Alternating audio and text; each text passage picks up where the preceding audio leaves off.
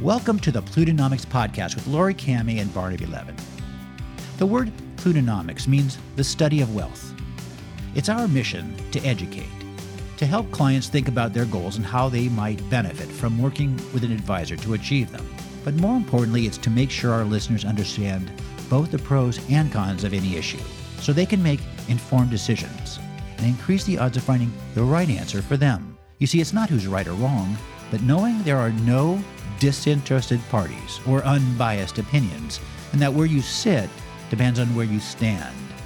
The challenge to making good decisions is to start by questioning one's assumptions and to break free of our prejudices, because the truth usually lies somewhere in between. There are always two sides to every issue, both of which have merit.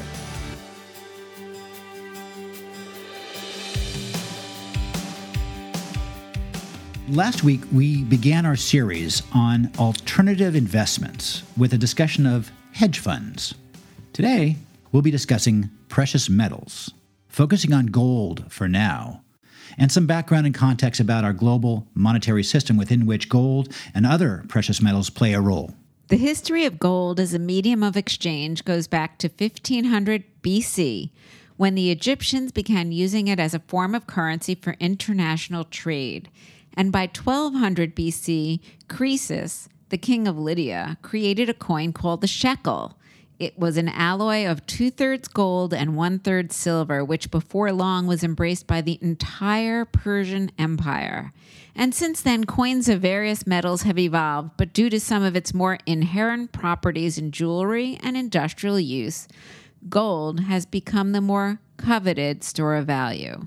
The question is, how do we assess its true value, and if there isn't some relevant correlation, for example, between the amount of gold and the amount of money in circulation? In All That Glitters, Howard Marks of Oaktree Capital said, gold is impossible to value and that it's like a religion. You're either a believer or you're not, and neither side can convince the other any differently. On the one hand, because there isn't any analytical way to value an asset that doesn't produce a cash flow, many feel gold is nothing more than a piece of metal or a rock. On the other hand, isn't that true of any number of other tangible assets, including raw land and art? Do we exclude them from consideration when it comes to asset allocation? Of course not. So we start with the fact that when it comes to gold, there's a limited or finite supply that creates some sort of scarcity value. And based on a growing global population, which in much of the world outside of the U.S. embraces gold as a store of value, that value is certainly greater than zero. Yes, gold is a tangible asset of which one can take physical delivery that's recognized and accepted worldwide. It's a finite resource that's becoming increasingly difficult to find and expensive to mine. It isn't subject to debasement or government manipulation, and it has served as a means of exchange in almost every civilization since ancient Sumeria. And since you quoted Howard, he also said that gold has no financial value other than that which people accord it. I couldn't agree more. But I also don't see how that's any different than virtually any asset class, including stock. Price-earnings ratios, for example, expand in good times and contract in bad. So which is fair value? And isn't the stock market itself a kind of pyramid? I'm exaggerating, of course, but it is true that people have arbitrarily agreed that prices should rise or fall in line with earnings, and that someone else will pay more for those earnings down the road, even though they have no control over the company. But unless they own more than 51% and the company's earnings flow directly through to their own income statement, or the company pays a dividend, it's a form of gambling. So again, in a way, fair value of any asset is whatever the market is willing to pay at any given time based on almost any criteria that people choose to use to justify it, whether it's in and of itself or relative to some other asset, like the 3-month Treasury bill, whose yield we consider the risk-free rate of return. Well, I'm not sure I agree when it comes to stock, because when you buy a share of stock, one can project the stream of earnings of the company will most likely generate going forward, and the replacement value of the company's inventory, land, and buildings its intellectual property, and dividends, which, as you say, it may pay. All of this value can be discounted back to a price today.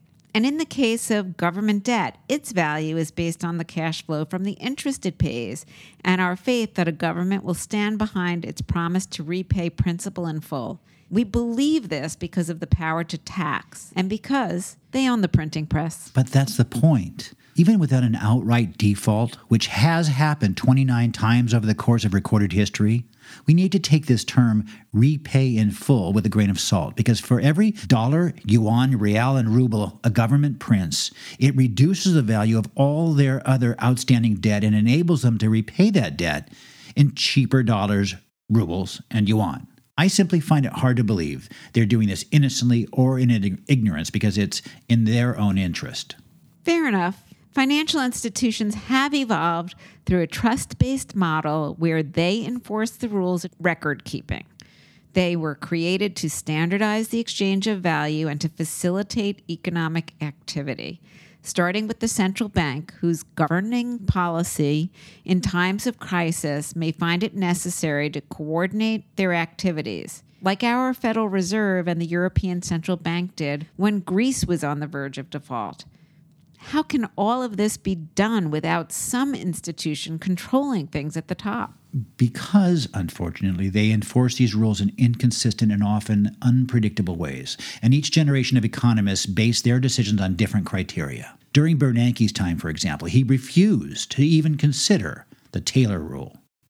John Taylor is a professor of economics at Stanford University, and under George W. Bush, served as the Undersecretary of the Treasury for International Affairs, and he believed that monetary policy should be determined according to a formula that would mathematically adjust funds based on the gap between the observed and targeted GDP and inflation, which is assumed to be 2%. The jury's out whether such a rule could actually work because it doesn't specifically account for sudden shocks like the housing crisis in 2008. But part of the reason Bernanke rejected it out of hand was because he felt such rigidity and transparency would lessen the power of the Fed. That is, he didn't feel everyone should know what they were doing ahead of time. Remember Greenspan and the infamous briefcase and all the attention Greenspan used to get each quarter on his way to Congress to testify?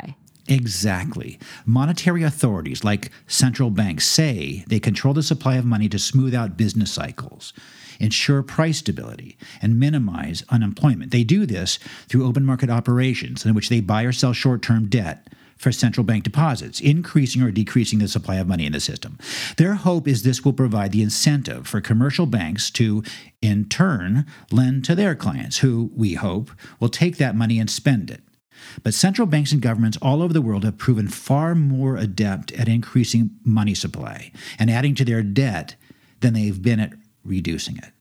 And they continue to borrow and spend with little concern for the fact that at some point this debt will need to be repaid. In the meantime, not counting our own unfunded commitments for things like Medicare and Social Security, U.S. debt is already $27 trillion. That's trillion with 12 zeros. Well, here's a question. Do you know what the average interest on that debt is? According to the Pew Research Center, as of last June, it's about 2.6%. That's $693 billion in interest alone. And if that rate were to increase by just 1%, it would become $1 trillion. In January of 2000, the average interest rate was twice that at 6.9%. With that much debt, starting each year that much in the hole, it would be relatively easy for a central bank to lose control, like Venezuela and Argentina have done again and again. Those incidents are rare, of course, but we should never forget that in the years leading up to World War II, people in a country like Germany were buying groceries with wheelbarrows of paper money, and things got so bad, it opened the door for someone like Hitler to rise to power. But we've learned from these events, Barnaby, and we are at least talking about them. So it's unlikely to be one of those black swan events that you see come out of nowhere. And therefore, I'm a little less concerned than you. But I do understand what you are trying to say, I think, that just because inflation hasn't been a concern for more than 40 years, that won't last forever. Many people have forgotten or are too young to remember that too much debt can lead to serious problems. And if, as we've said, the world has recognized gold as a sustainable store of value, it deserves a role in most portfolios. As well, perhaps, as Bitcoin. But that, I think, is a topic for next week. We hope listeners will tune in. If you enjoyed this podcast, please share it with your friends and family so they can enjoy it too. And if you have any questions, reach out to either Lori or me. This is Barnaby Levin and Lori Cammey for the Plutonomics Podcast, signing off. LK Wealth and Asset Management and LCK Wealth are a group of investment professionals registered with Hightower Securities, LLC, member FINRA and SIPC, and with Hightower Advisors, LLC, a registered investment advisor with the SEC.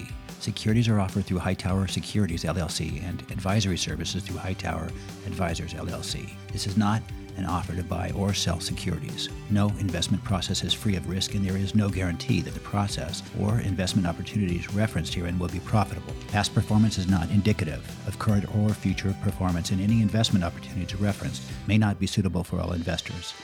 All data and information referenced are from sources believed to be reliable, and any opinions, news, research, analysis, prices, or other information contained in this research is provided as general market commentary.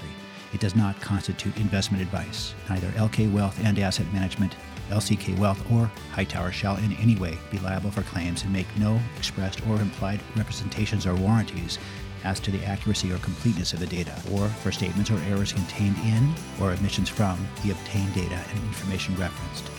The data and information are provided as of the date referenced, and such data and information are subject to change without notice. This document was created for informational purposes only. The opinions expressed are solely those of LK Wealth and Asset Management and LCK Wealth, and do not represent those of Hightower Advisors, LLC, or any of its affiliates.